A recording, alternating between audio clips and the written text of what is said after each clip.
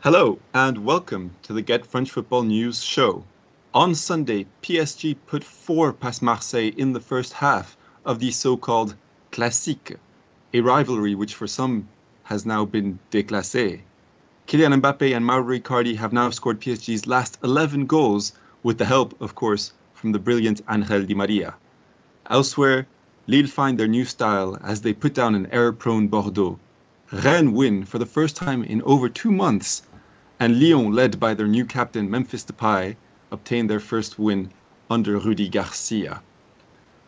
I'm Pierre-Paul Birmingham. I have a very good panel for you today. We have Philippe Bargel. Welcome to the show. Thank you. How are you doing? Yeah, fine. Not too bad after last night. It's pretty good. Loyal listeners will have heard Philippe on a few occasions on the preview show this season already. We know that you're a PSG season ticket holder. Were you at the big game? No, I couldn't make it, unfortunately. Oh, that's a shame. Are you able to find someone to take your seat when that's the case? Yeah, of course. They've got this type of scheme where you can basically put some kind of price. Well, they've got an app and they offer you a price range where they tell you, okay, you got that type of seat in that type of category. So if you want your seat to be sold pretty fast, just set it to such and such price, and it was a good price. Yeah, I'm sure there's no difficulty to find a taker when it's against. Well, actually, it did take a few weeks, but really? You just knew. I mean, you just knew that as we came closer to the game, that it was going to be sold anyway. Yeah, fair enough. Yeah. Clinton McDubbis, you're here with us as well. Yeah, hi. How are you doing? Great. You've been making plenty of appearances lately, both on the GFFN show and the preview show. Yes, I have. I've been having a lot of fun. That's good to hear. Enjoying the show. Yeah. And how did your Valencia do this weekend? Oh, it was horrible. We considered 29 shots. 29 shots. We lost 3-1. It was terrible. Oh dear. Well, I have empathy for you. And finally with us too, Mohamed Ali. Hello. Mo, did you hear the news that, I mean, you must have seen this, I think, that Marseille has entered the podcast scene? In what way? Well, they made this announcement that they now have a podcast. I know what you're referring to, and it seems a bit pointless to launch it with a 56-second snippet just to release the team news. I found it a bit pointless, to be honest. But it was the strangest thing I've ever listened to. It is. Yeah. And in fact, I didn't even listen to it. I was unable to hear any sound. So according to other people, it lasted 56 seconds, and they only listed the names of the players in the matchday squad, and they called that a podcast. So far, the competition for us is not too difficult. Exactly. I think the bar's set a little bit too low there. Yeah. Well, anyways, let's go on and talk about, of course, the big match, one of the biggest matches in any season in France. PSG Marseille. Final score 4-0 for PSG with 2 goals from Kylian Mbappe, 2 goals from Mauro Icardi, and 3 assists from Angel Di Maria. Philippe, what a trio! Yeah, it started. I actually missed the first opening 5 minutes, but it did feel to me like this wasn't our best performance. That Marseille were basically giving loads of space. They put loads of space between the back line. So Camara and Kalitakar, who are not the greatest defenders in Ligue 1, but haven't done too badly so far this season. But they've just left loads of space for Di Maria to run into. Sometimes he was offside, sometimes he wasn't, and he was really making a lot of trouble in the Marseille back line. So he kind of got to Mbappe. Mbappe, I don't know if anyone else picked up on that, but I felt that Mbappe was getting really annoyed that Icardi got 2 goals and that he wasn't on the score sheet at some point. But yeah, I mean, I'm not I'm still not impressed by that midfield trio. So Herrera, who's basically a jack of all trades, master of none, basically a modern day Philip Neville. Marquinhos, who's holding midfield just in front of the defense, and Verratti, who's not an attacking midfielder, but he can make things happen. It was just very easy to put Di Maria and Mbappe in between the defense and Mandanda, who had a pretty good game. I thought he's had much worse. And second half, nothing really happened. And a lot of people I've been talking to, so here in Paris. So it's a shame because we could have made histories. This could have easily been 7, 8, 9-0. Something to do with Southampton v Leicester. It could have been that type of evening, but they didn't. Well, I don't know. They probably had their reasons, but yeah, 4-0 is good enough. Shall we say? Well, Mo, was the disaster of a record loss avoided because something changed in the second half? And what was the plan originally for André Villas-Boas? Yeah, no, a lot of things did change. I just wanted to underline what Phil just said. There was a case that I actually noticed that Mbappe was being a bit too selfish, for want of a word, when he had an opportunity to square for Icardi for the hat trick and didn't. So I realized that maybe he wanted a bit of the action. And of course, when Marseille's giving gifts left, right, and centre, who wouldn't want to, take the free opportunities that were provided last night? The original plan, there's some discussion in terms of what Villas-Boas tried to produce yesterday, and it was, this is a game in which, especially given the current context of the calendar in which OM have to play several top teams over the next couple of days and weeks, it's about saving the team, saving sort of players' efforts in a game that everyone can understand that there's very little chance that OM will get a point or not, or anything more. And he's obviously has to sort of juggle and balance expectations in terms of, does he park the bus, or does he sort of try and play PSG at some sort of their own game, whether it's possession-based football, whether it's on the counter, or whether it's absorbing that midfield and sort of pressing PSG high. And it's worked to some extent in terms of OM have countered the Parc des Princes in occasion, looking to really just sit back and absorb that pressure. It worked most famously in Rudy Garcia's first game in 2016. And it also worked to some extent in the fixture in March this year, where OM really did limit PSG to just one goal and then hit back immediately after in the second half, with I think it was in the 40 seconds when Valère Chaman had equalised. And the game had been fairly balanced before Steve Mandanda got sent off, and the game took its natural course. And unfortunately, I can't blame Villas-Boas for deciding to sort of switch it up a little bit, especially, having looked at how Nice and Club Brugge had approached this game over the last couple of days against PSG.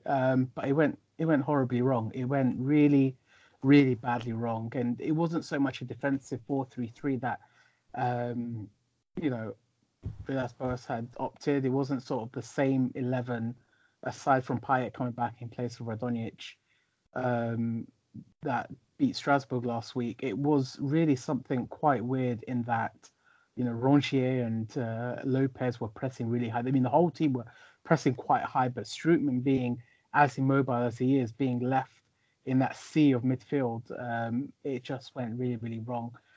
And then obviously conceding 4 goals in 40 minutes, many of which came down to individual errors. Nothing changed up until the second half, where OM had gone to a balanced 4-4-2, had absorbed the ball a bit better, but at that point, PSG were well on their way, and you could think it was clear to see that they'd taken the foot off the gas, and the opportunity to sort of squeeze tightly on OM's neck had sort of dissipated, and Tuchel himself was a bit angry last night in terms of how that second half had gone.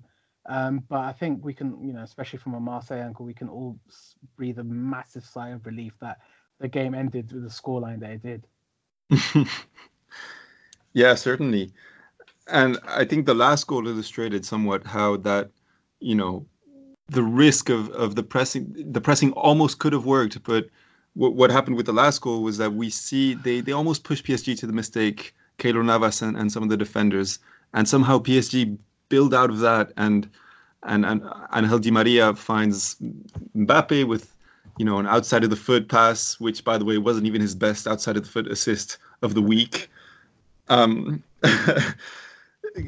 Clinton, what do you make of this little mini competition between Mbappe and Icardi? Is there anything to read in Mbappe's celebration? Nah, I don't think it's that deep. I think that, it's normal, and I understand that Mbappe is very competitive. He has gotten to that point where he wants to, you know, do as much as he can. So it's understandable that when his partner is getting goals, he would also want to get on the score sheet. But overall, I think he was just having fun during that game. And once he got his goal, the first one, I mean, he was good. But overall, talking on the game, I get what AVB was trying to do with the pressing, but it's just ill-advised when you have Mbappe on the pitch. It's just ill-advised because you end up, you know, having a high line, and that's like the worst thing to have when, you know, Kylian is playing. It's just horrible. But I think he sorted that out in the second half. But what I noticed though was that they played very narrow. The played narrow. That's why there was so much space, you know, in wide areas. They of course they tried to press, you know, across and all of that, but most of the time you found that they were leaving spaces, you know, out wide in their own half, and that's where PSG were able to capitalize mostly. But overall, I thought Rongier had a very good game. It's my favorite midfielder in Ligue 1, not named Verratti, so I absolutely enjoyed this performance. And he was one pressing high. That was also a bit weird. Him and Maxime Lopez going all the way forward to press and all that. And that last goal, the one where PSG almost made a mistake, and then it led to the goal. That was actually, that could have worked. They came very close to winning that ball, and then somehow PSG played out of that, and in the blink of an eye there was a goal. So like I said, I get what AVB was trying to do, but I feared the worst at halftime when I saw the score. I think PSG, like the others have said, PSG, you know, took their foot off the pedal in the second half, and I mean, they just played it simple. And of course, Marseille had chances to at least score one goal, and they just didn't take it. But before the Icardi goal, I think it was before the Icardi goal, I think Marseille had two chances to score. And there was one where Dario should have just hit it one time, and it was up against Kimpembe, and he didn't take the shot, and then Verratti came and covered. And then there was the second one with Valery Germain, when he shot high when he got a chance. And immediately after that, I think Icardi scored, Kamara lost him, and then he scored, and then from there it was just one-way traffic, really. But overall, Marseille should be very relieved that that game ended just 4-0, because it could have been worse. It really could have been.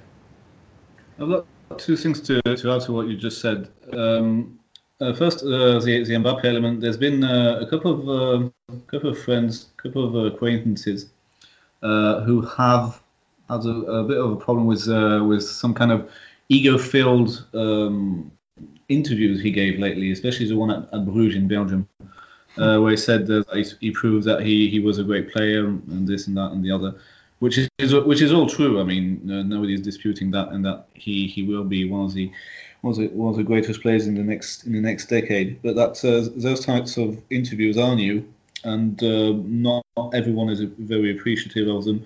So it must be very hard for him to basically be on the pitch and be absolutely perfect and not do or say anything wrong. But a lot of people have come out and sort of criticized him for being a bit too arrogant in those interviews, which I really don't mind. I mean, a football player should be praised for what he does on the football pitch, not not in the media. And I want to talk about. I wanted to mention something about Kimpembe. I'm not even sure. I've been really impressed with him, but on the other hand, that's what I'm kind of scared of. Is that I'm not sure what he would do given decent pressing, correct pressing, proper pressing. That's a word.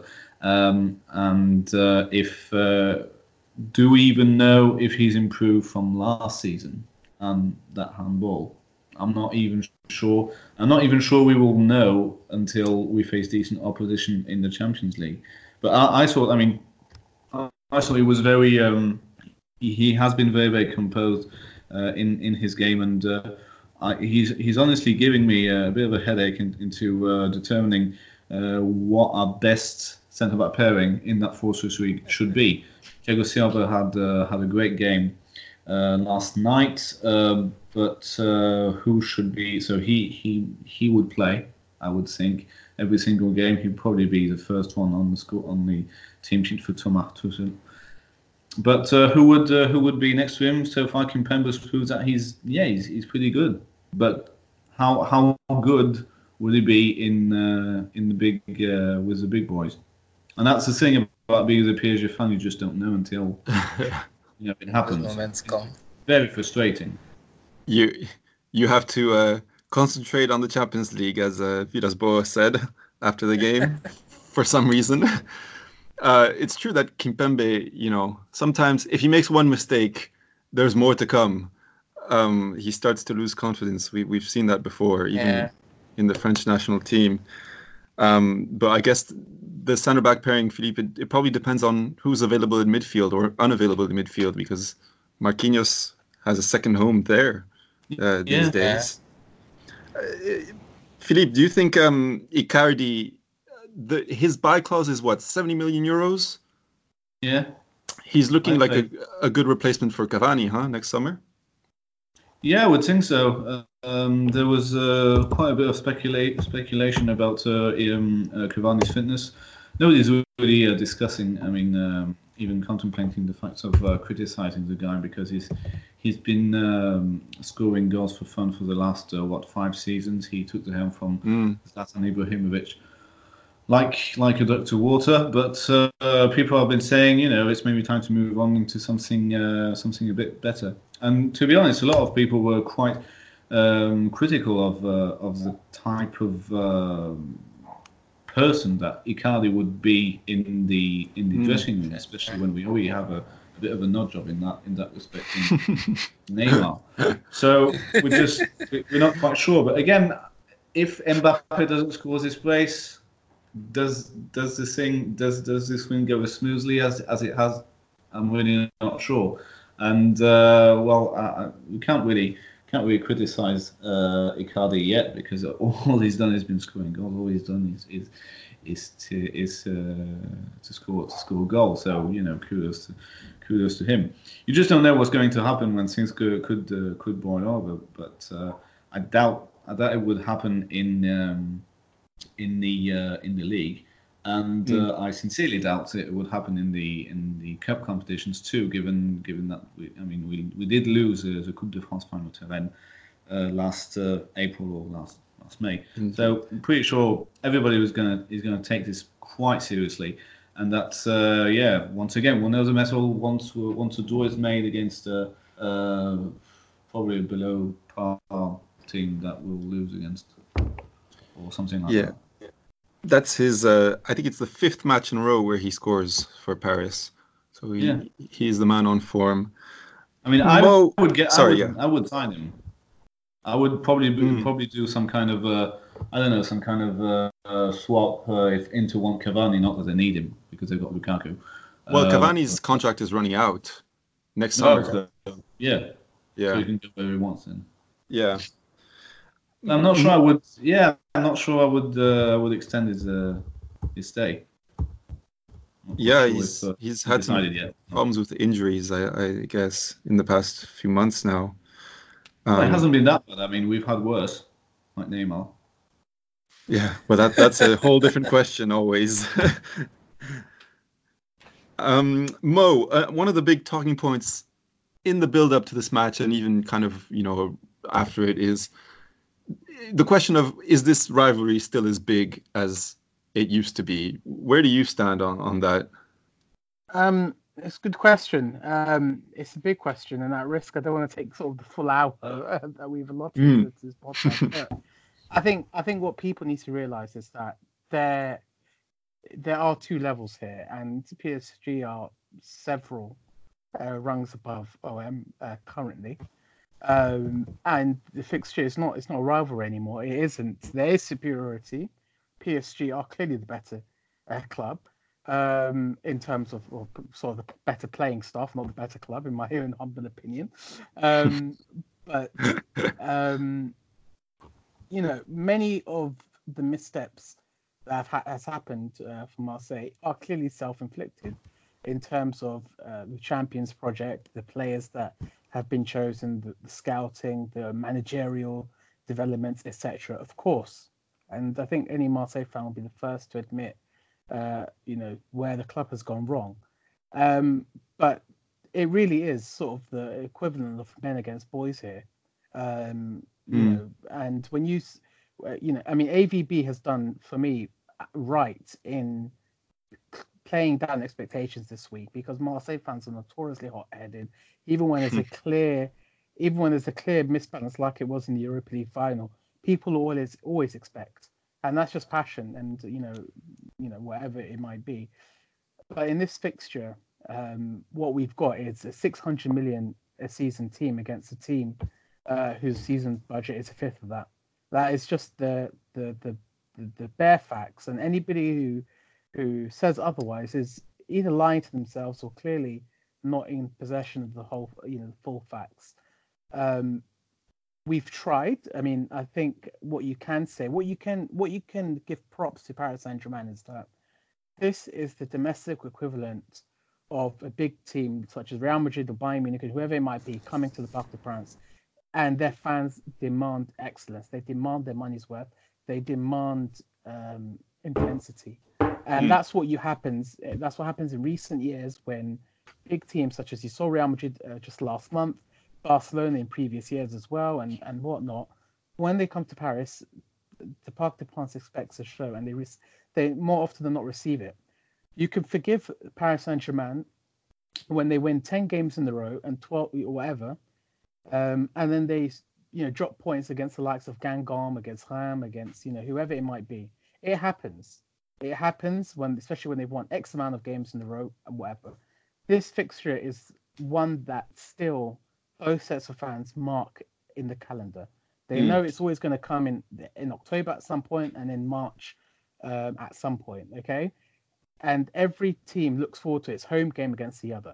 The Velodrome games, you can see the way that they are big, they're bigged up in the media and stuff and whatnot. And the same in the Parc des Princes as we saw yesterday.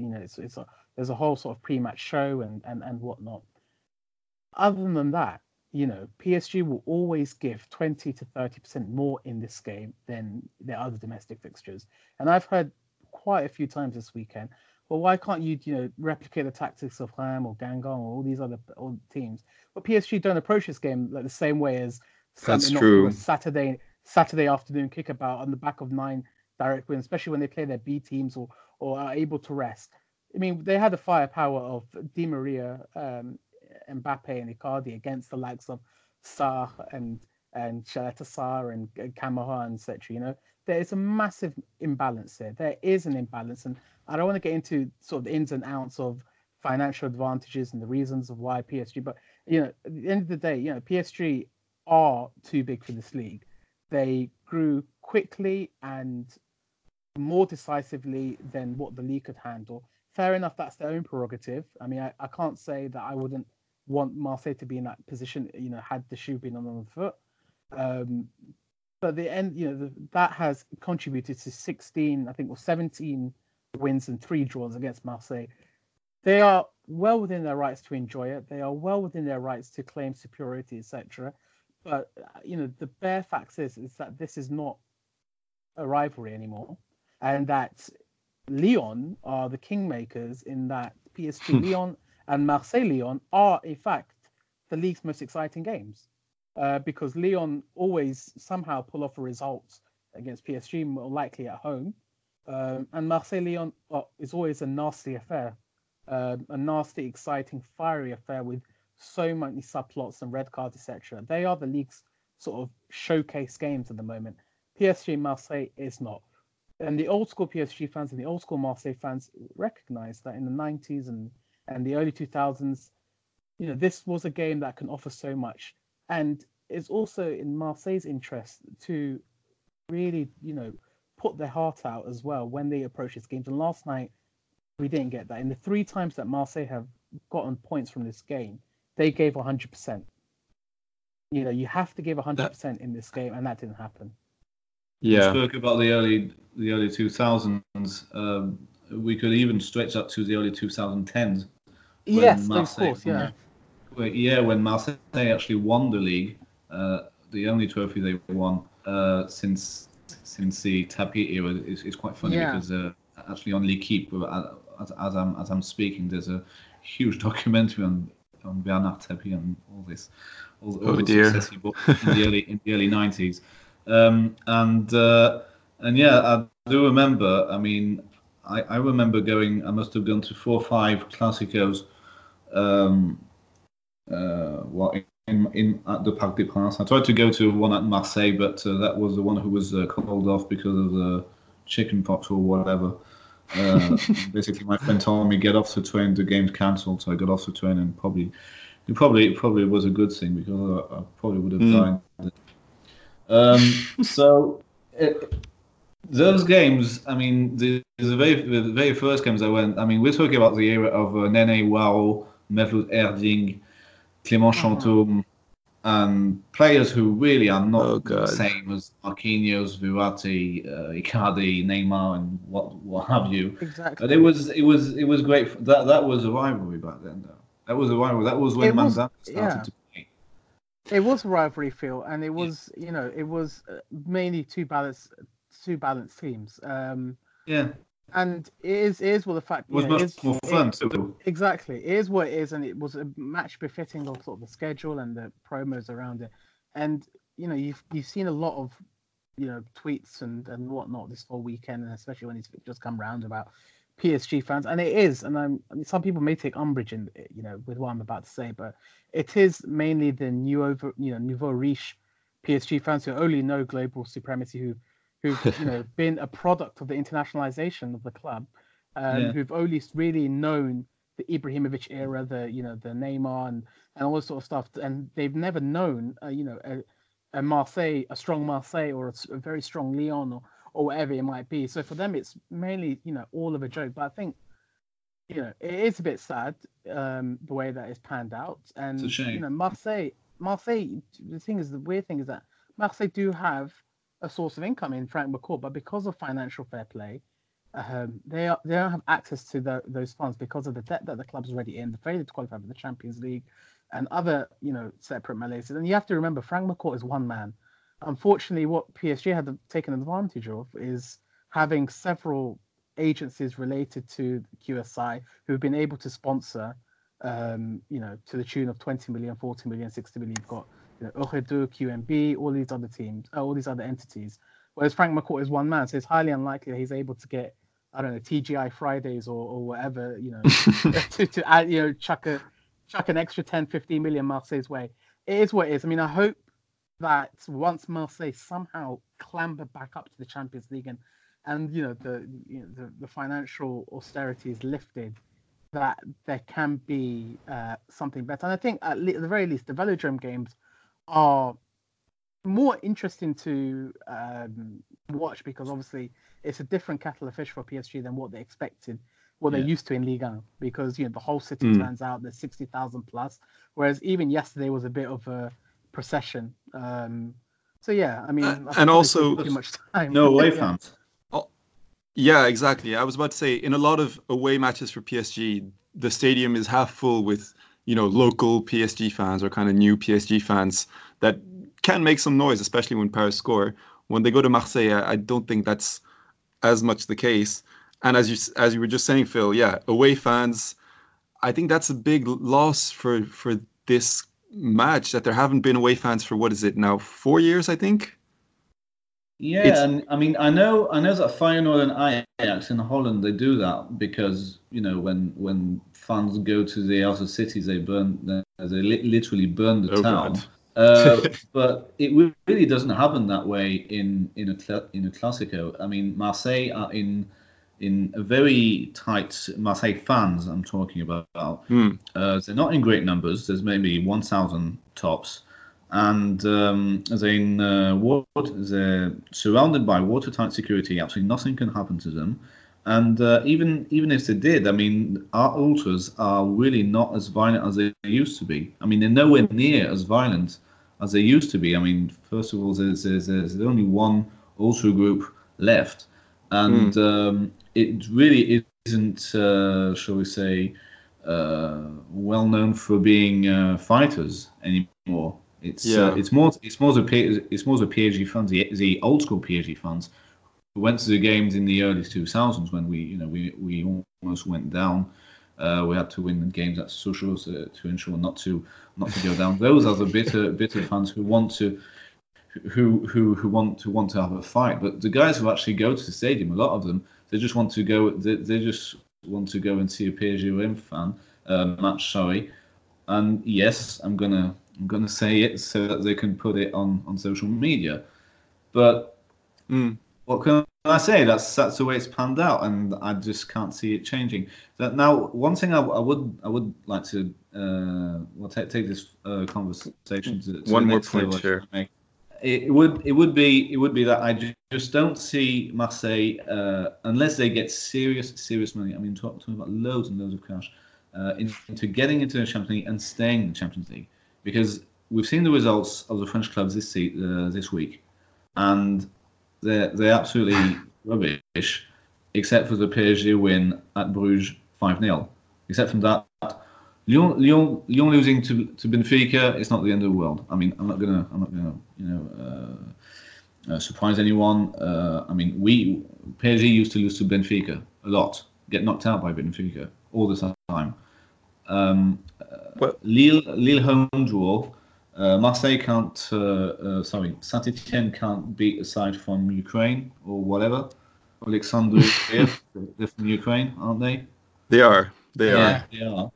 And Rennes had a great idea. Edouard Mendy. We'll probably talk about that guy later on. Edouard Mendy gets sent off after 4 minutes. His replacement. He's never played a single game of professional football. He's supposed to defend the free kick. He's supposed to defend it.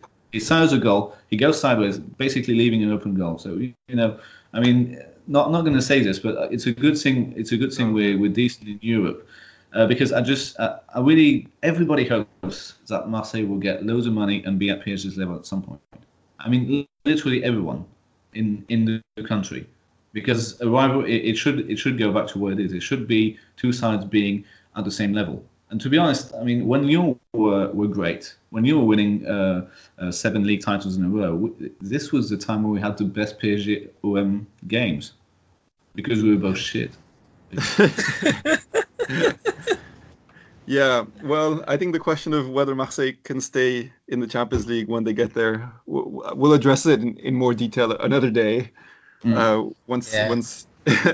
Just one final thing. I do believe that the biggest rivalry in French football today is Marseille versus Lyon, hands down. Well,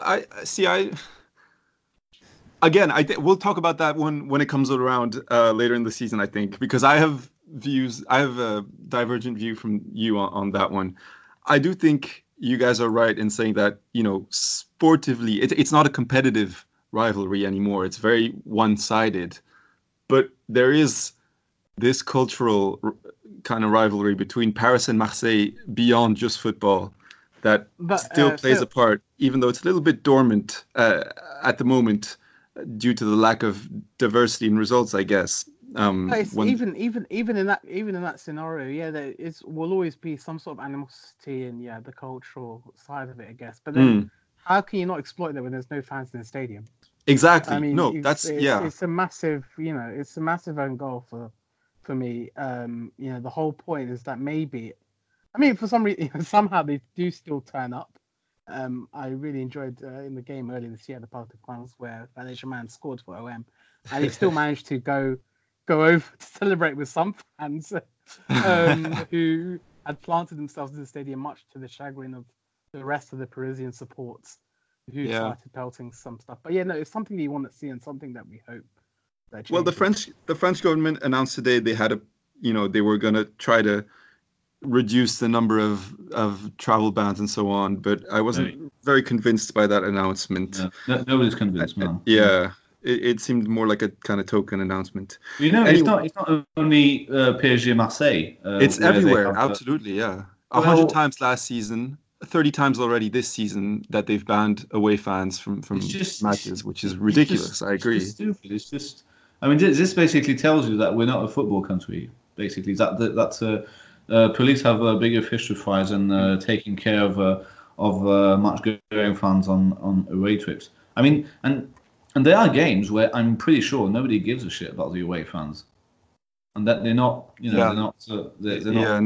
agree. Allowed to go to the away games. It's just silly. But anyway.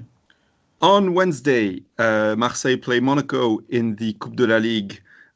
It's the round of 32, even though there aren't 32 teams, because the 6 teams that qualified for Europe last season only come in at the next round. That includes the holders Strasbourg. I don't really think we're going to preview this one because no one ever knows how seriously managers are going to take the Coupe de la Ligue, who's going to play. And very, very seriously. Well, I did want to ask you. Villas-Boas takes it very seriously. I did want to ask you, seeing as this is the last chance ever for anyone to win the Coupe de la Ligue, surely people should, make more of an effort than usual. Exactly. I think that there's either 2 options for the final. It will be either PSG Lyon or Lille or Monaco or Marseille, depending on how the draw goes. Or of course. One team is going to go all the way, based on it being, the last opportunity. And for me, personally, being a Marseille fan, it's a great opportunity because obviously we've won that trophy 3 times this decade. People do seem to forget that, but and it'll be a great way to sort of end our own trophy drought, but also honor the competition in sort of what is given OM obviously, after its long trophy drought. So tomorrow, Wednesday, playing at Monaco, having won there just a couple of weeks ago, and it coming so soon after that PSG game, it will be a great opportunity for Villas-Boas to sort of rectify that defeat and start again. So I'm hoping for a good game. Slimani's out for Monaco, I think. Ben Yedder might be too, yeah. Exactly. So there's an opportunity, and given that Germain could play up front, Radonjic is fresh from the weekend, Mali Aki has looked very promising, the young substitute. So I mean, there's and Alvaro Gonzalez should be back in terms of getting match fit for the weekend. Yeah. So it's a good opportunity, and I really hope that OM do go far in this competition, because we've gone out in the first round the last 2 years. I will say that ending a trophy drought is not. It doesn't feel as good as you might think it would, because the day after you've won a trophy, you're on to the next drought. So it's a never-ending process. That's true. I think Mo knows that. Who? Yeah. I think Mo knows that very well. Yeah. I mean, the last drought was like what, every 11 months winning the Coupe de la Ligue, and then now it's been 7-8 years now. So right. Let's move on to a team that put an end to a win. Just a minute, we're not in the Coupe de la Ligue. No, next round. Oh, the next round. Okay. Yeah, not this week. Sorry, is it the round of 16 or the round of 32? That's this week. It's the round of. I have a doubt all of a sudden. I think it's 16. No, because there's 10 matches. Round of 16. Round of 16. Yeah, because there's 16. There's 10 matches. 6 sides of Europe coming back. Yeah, I always thought the next round would be quarterfinals, where the European. Yeah. That's what it is. Which is I always thought that was kind of cheap. Coming in at the quarterfinals, half the work is done. Anyways, we should really toss this competition. It's useless. It's going. This is the last edition. Oh, good. Yeah. Right. On to Rennes. Clinton, Rennes 3, Toulouse Yeah. 0. Last minute winner from the young Gboho for Rennes, who's only 18, first goal ever. What did you think of that? Oh, in fact, it meant a lot to him. The way he celebrated that goal, it was amazing. And he had just only been on the pitch for what, 2 minutes, and he was able to get that goal. Overall, though, we saw the usual run thing of blowing leads. They blew a 2-0 lead, and I actually really thought that was going to end, 2-2. But more importantly, it was strange to see a Toulouse game that had 5 goals. That's true. It was crazy. So I had to ask myself, is it because of Toulouse? Is it because of Camboire, or is it because of Ron's really, really, really not very good defense?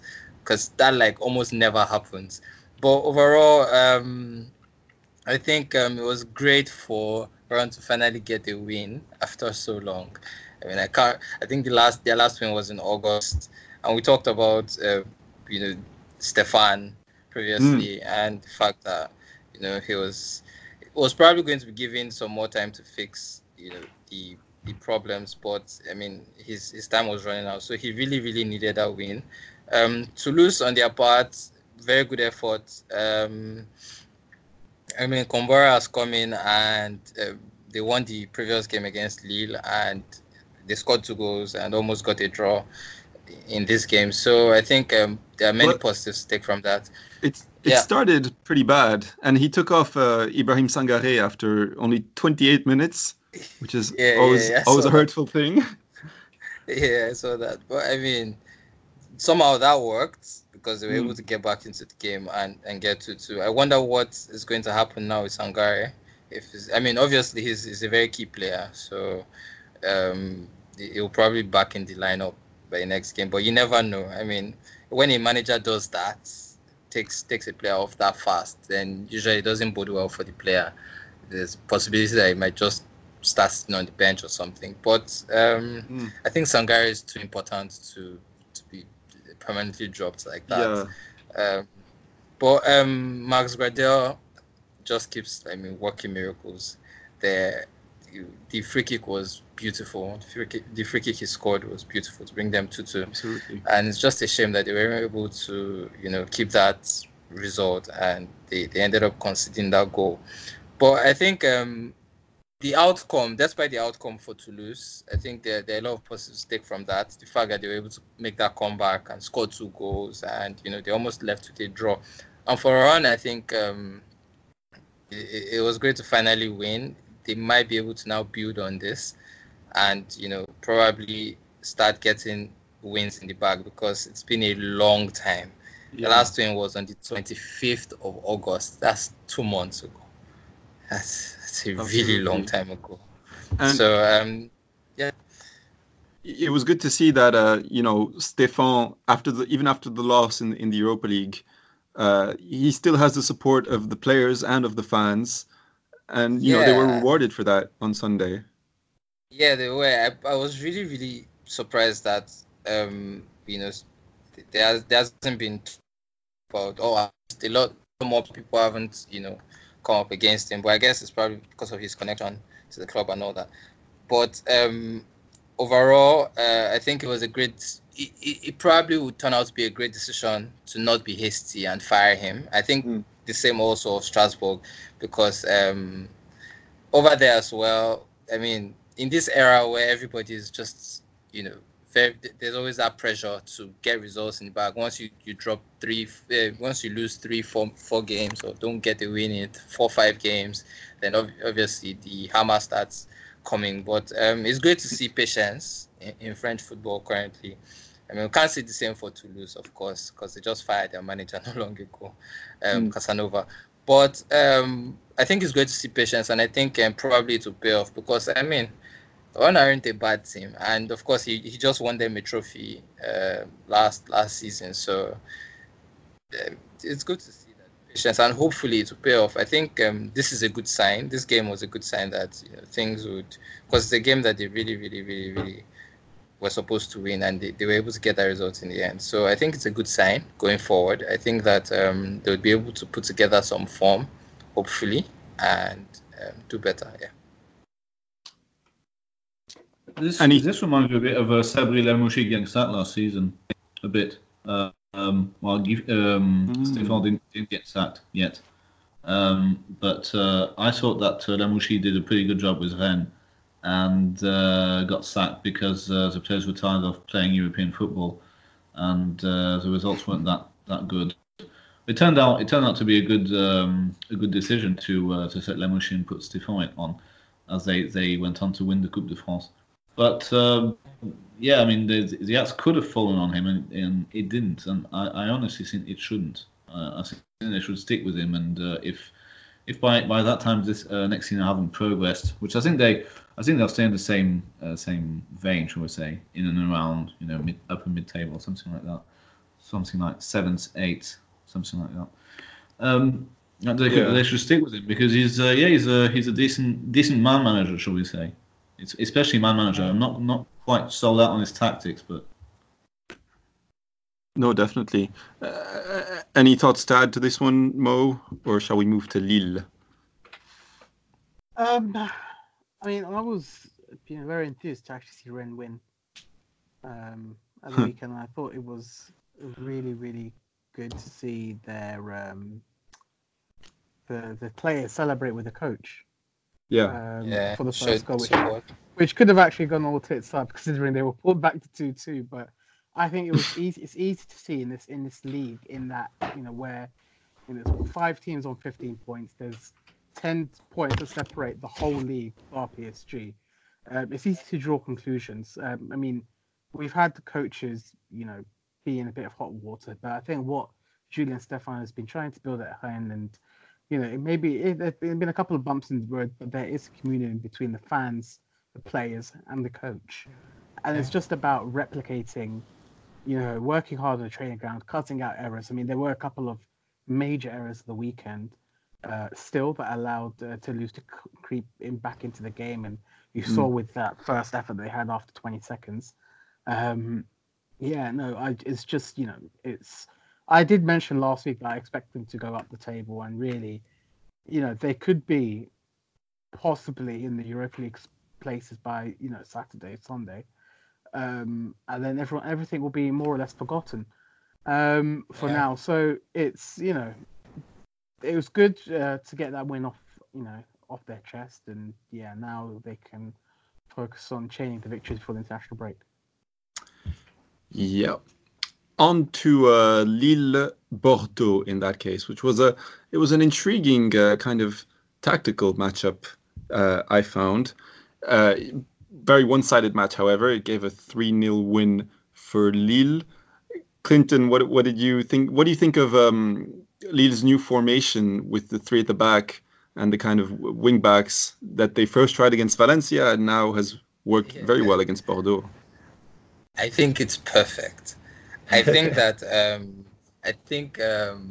Gauthier has stumbled on something that works, and I don't think he's going to change it anytime soon, because there's just this solidity now, both defensively and in attack, because that you have Zeki Celik, who is really good in attack, and it just gives him more freedom to go forward, while there's still that solidity at the back. And he was one that won the penalty, which Koscielny cost, because he just somehow drove into the box and all of that. So I think that for me that is the key. Celik himself, his role in this new formation, and also the license he gives to Benjamin Andre, both in attack to go forward, because we've also seen how that has reaped benefits. Against Valencia, he had like 5 key passes or something. That's Benjamin Andre, and he was really, really just all over the place. It was everywhere, rather.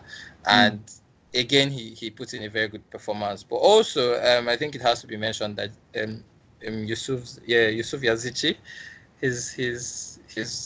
I think this week is probably his best week in France so far. He was absolutely fantastic.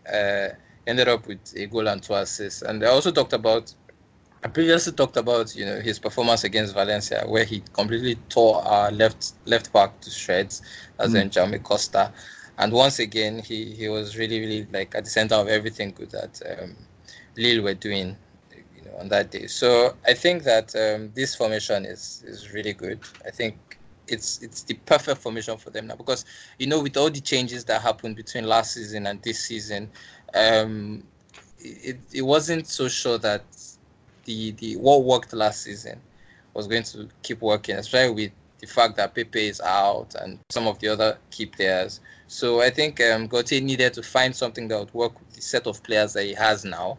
Obviously, he signed them for probably a different purpose, a different plan in his head, but it hasn't quite worked out. But I think this one, with what I've seen of it so far, it looks pretty balanced. And I actually think that this 3-4-3 is one of the most balanced formations in football.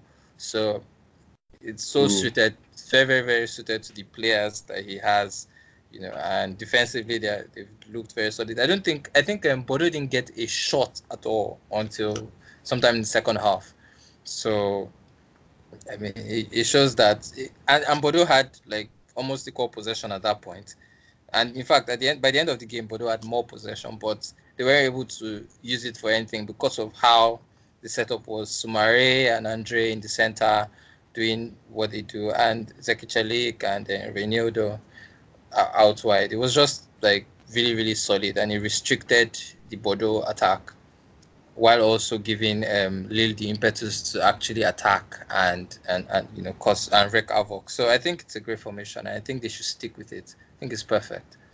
And it was interesting to see, to hear Galtier speak last week when he was saying that, he had come to realize that he didn't have the same squad as the previous season and that he would need to find a new plan and adapt, the way his team works to his current squad.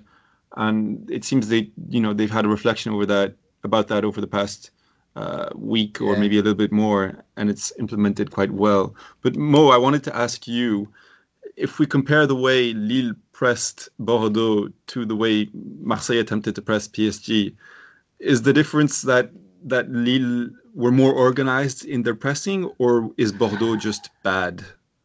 I mean, Bordeaux were shockingly bad. Koscielny was really at the center of that. If you look at how they gave up the goals, in that game. But what Lille did was that they were very organized.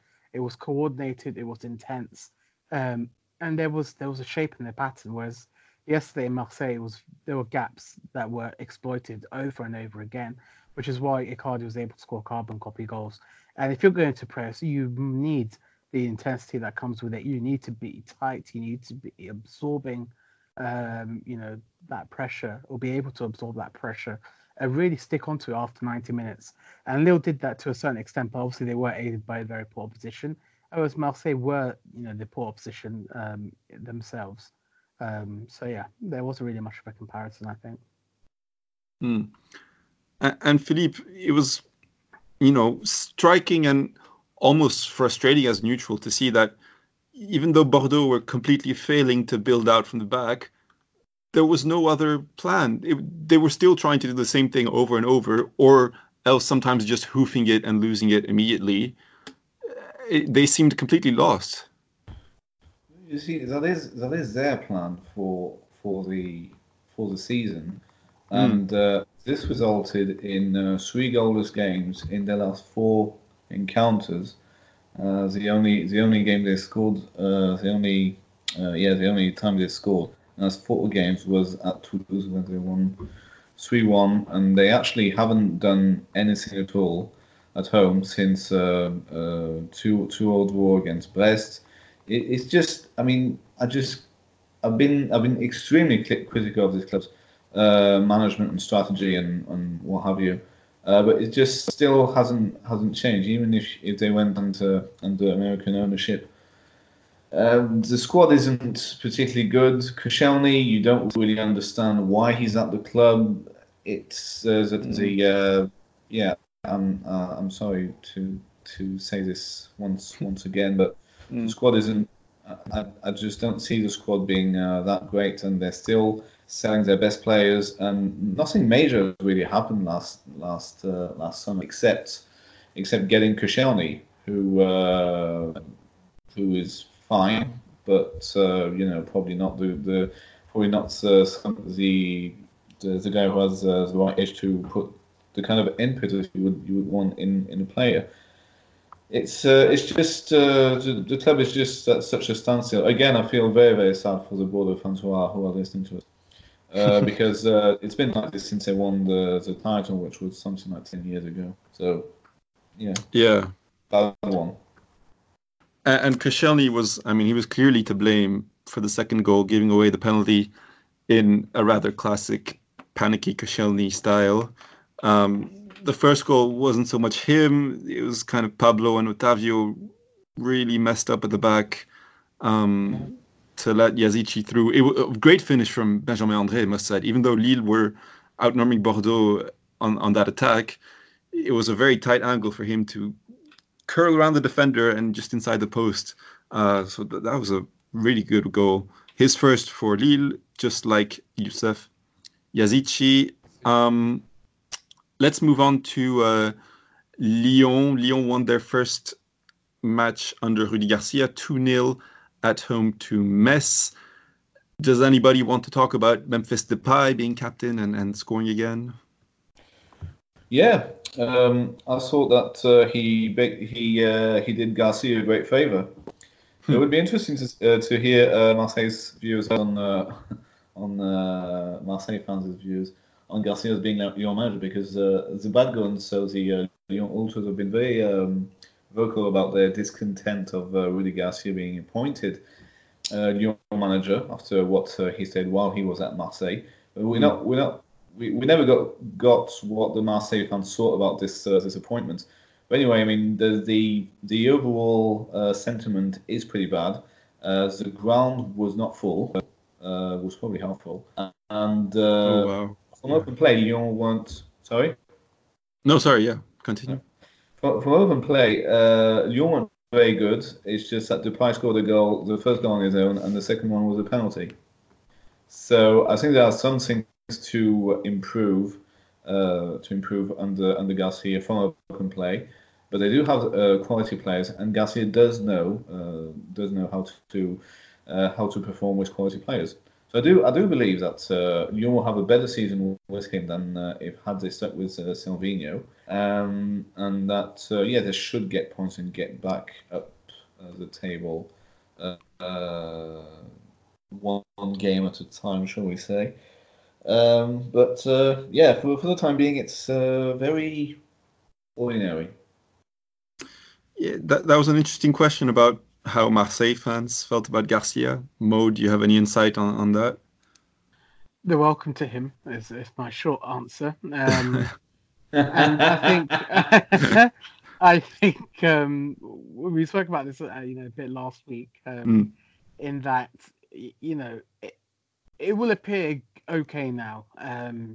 In that he will change things that needs to be changed after the Silvinho era. I mean, they did relatively okay midweek in the Champions League. If it wasn't for that sort of clangor from Lopez, and they notched up a victory in a very standard game this week. But I think the test is coming up with tough games in the Champions League. You've got Benfica, and then you've got the long-awaited reunion at the Velodrome coming up, which I'll be going to, and I'm very, very excited for that. And it will all appear now, but when the going gets tough, what Garcia has been criticised heavily over the last couple of years is his lack of a plan B. And Genesio had that to an extent. He was very oft criticised, but somehow still turned it around in maintaining and playing towards key objectives. And Garcia has not. Garcia has not against big teams in the Champions League, winning only a handful of times. I think his win rate was 20 something % in the Champions League or something like that. It will come, and I think it will become apparent. Maybe not now. Maybe towards the end of the season. Hopefully, if not a little bit sooner. That this was a ill sort of choice from Oles and Co. All right. I mean, he's not Well, not awful, but he has a ceiling. I mean, they're very much like He's not awful for basically. sure. No. Sorry.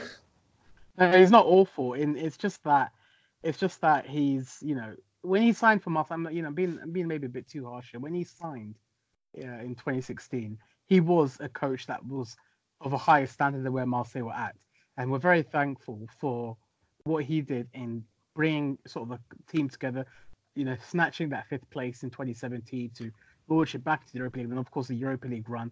Things were very, very good. But when things started to fall apart, mainly because of their inactivity, inability to master the transfer market, and clubs started to find out how Marseille were playing, a very certain 4-2-3-1, and Marseille would always be on the front foot in the vast majority of games, And when teams started to find that out, there was no plan B, and the whole sort of house of cards started falling down.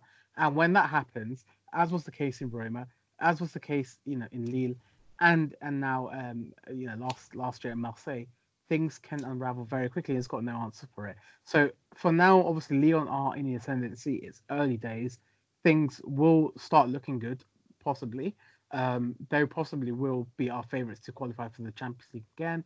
Things will, sort of simmer down, but you'll enter a patch next season or maybe this season at the end of the year where wins will come at a premium, and his response to that may leave fans with a bit of displeasure. One thing I forgot to mention last week, which I really wanted to, was that for the first match after against Dijon, the very first thing Lyon did was apply the signature Garcia move of kicking the ball out into touch from the kickoff of the match deep into Dijon's half. And it was immediately booed by the stadium. Well, there you go. So it was off do you think Lyon will finish above Marseille, Mo? Yes. Okay. I mean, they've really got no excuse not to. I'll be very surprised if Marseille finish above Lyon. But we'll see how that goes. Okay. All right. I'm going to read through some of the some summaries of the rest of the Ligue 1 action. Feel free to stop me if you have something to add. The other Sunday match was Saint-Étienne-Amiens, which was a little bit chaotic, going back and forth. Kazri opened the scoring with his first goal in around 6 months. Amiens then went on to take the lead, and a late own goal from Dibassi meant that the final score was 2-2.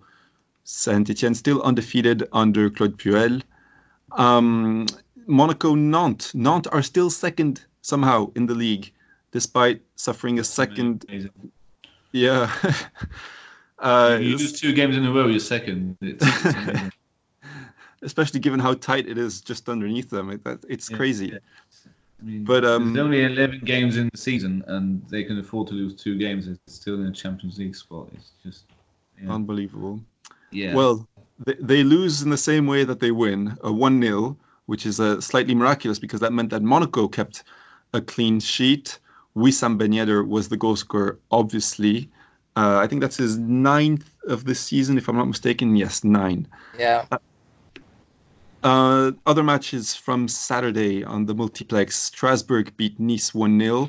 Some relief there for Thierry Lauré, who rumor had it his job was, threatened if the result for that match and the following one didn't go well. But we got a win there.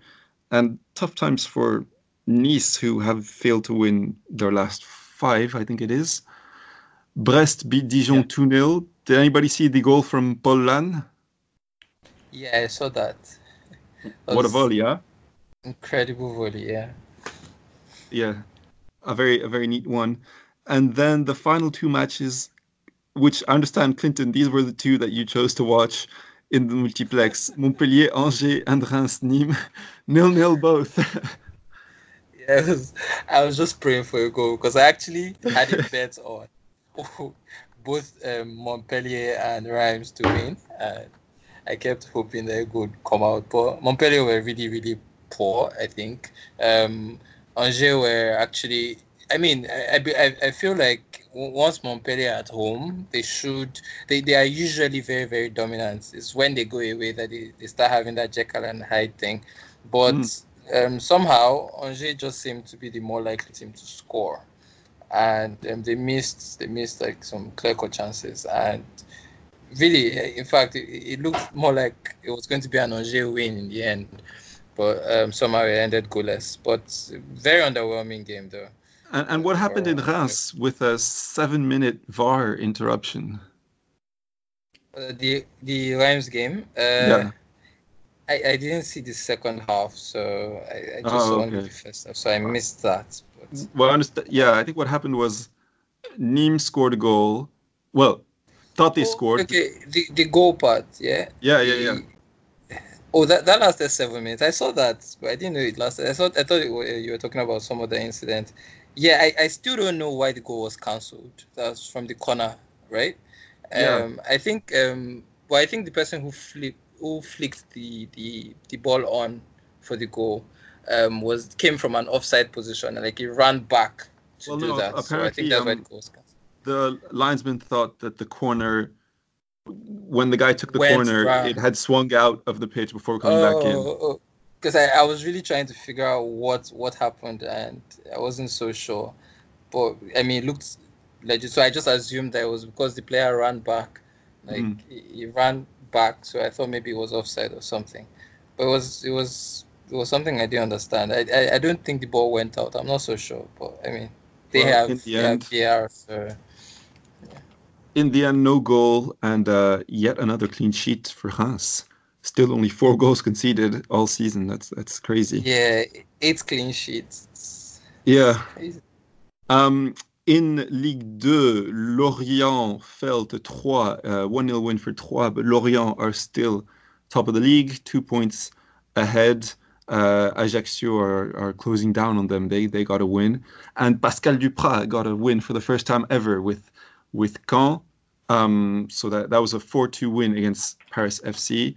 Another kind of chaotic game with goals going back and forth. For Paris' second side. I go and see them every now and then at Charléty, and I mean, I went to see Caen. They played at home to Lens. So it was beginning of October. I think it was beginning of the month. And Caen were really, really, really bad.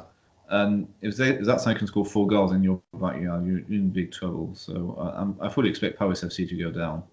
Well, Duprat can work miracles. We've seen it before.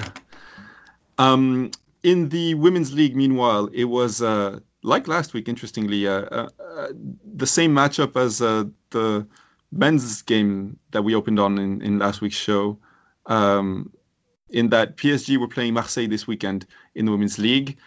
Earlier in the day from the men's match.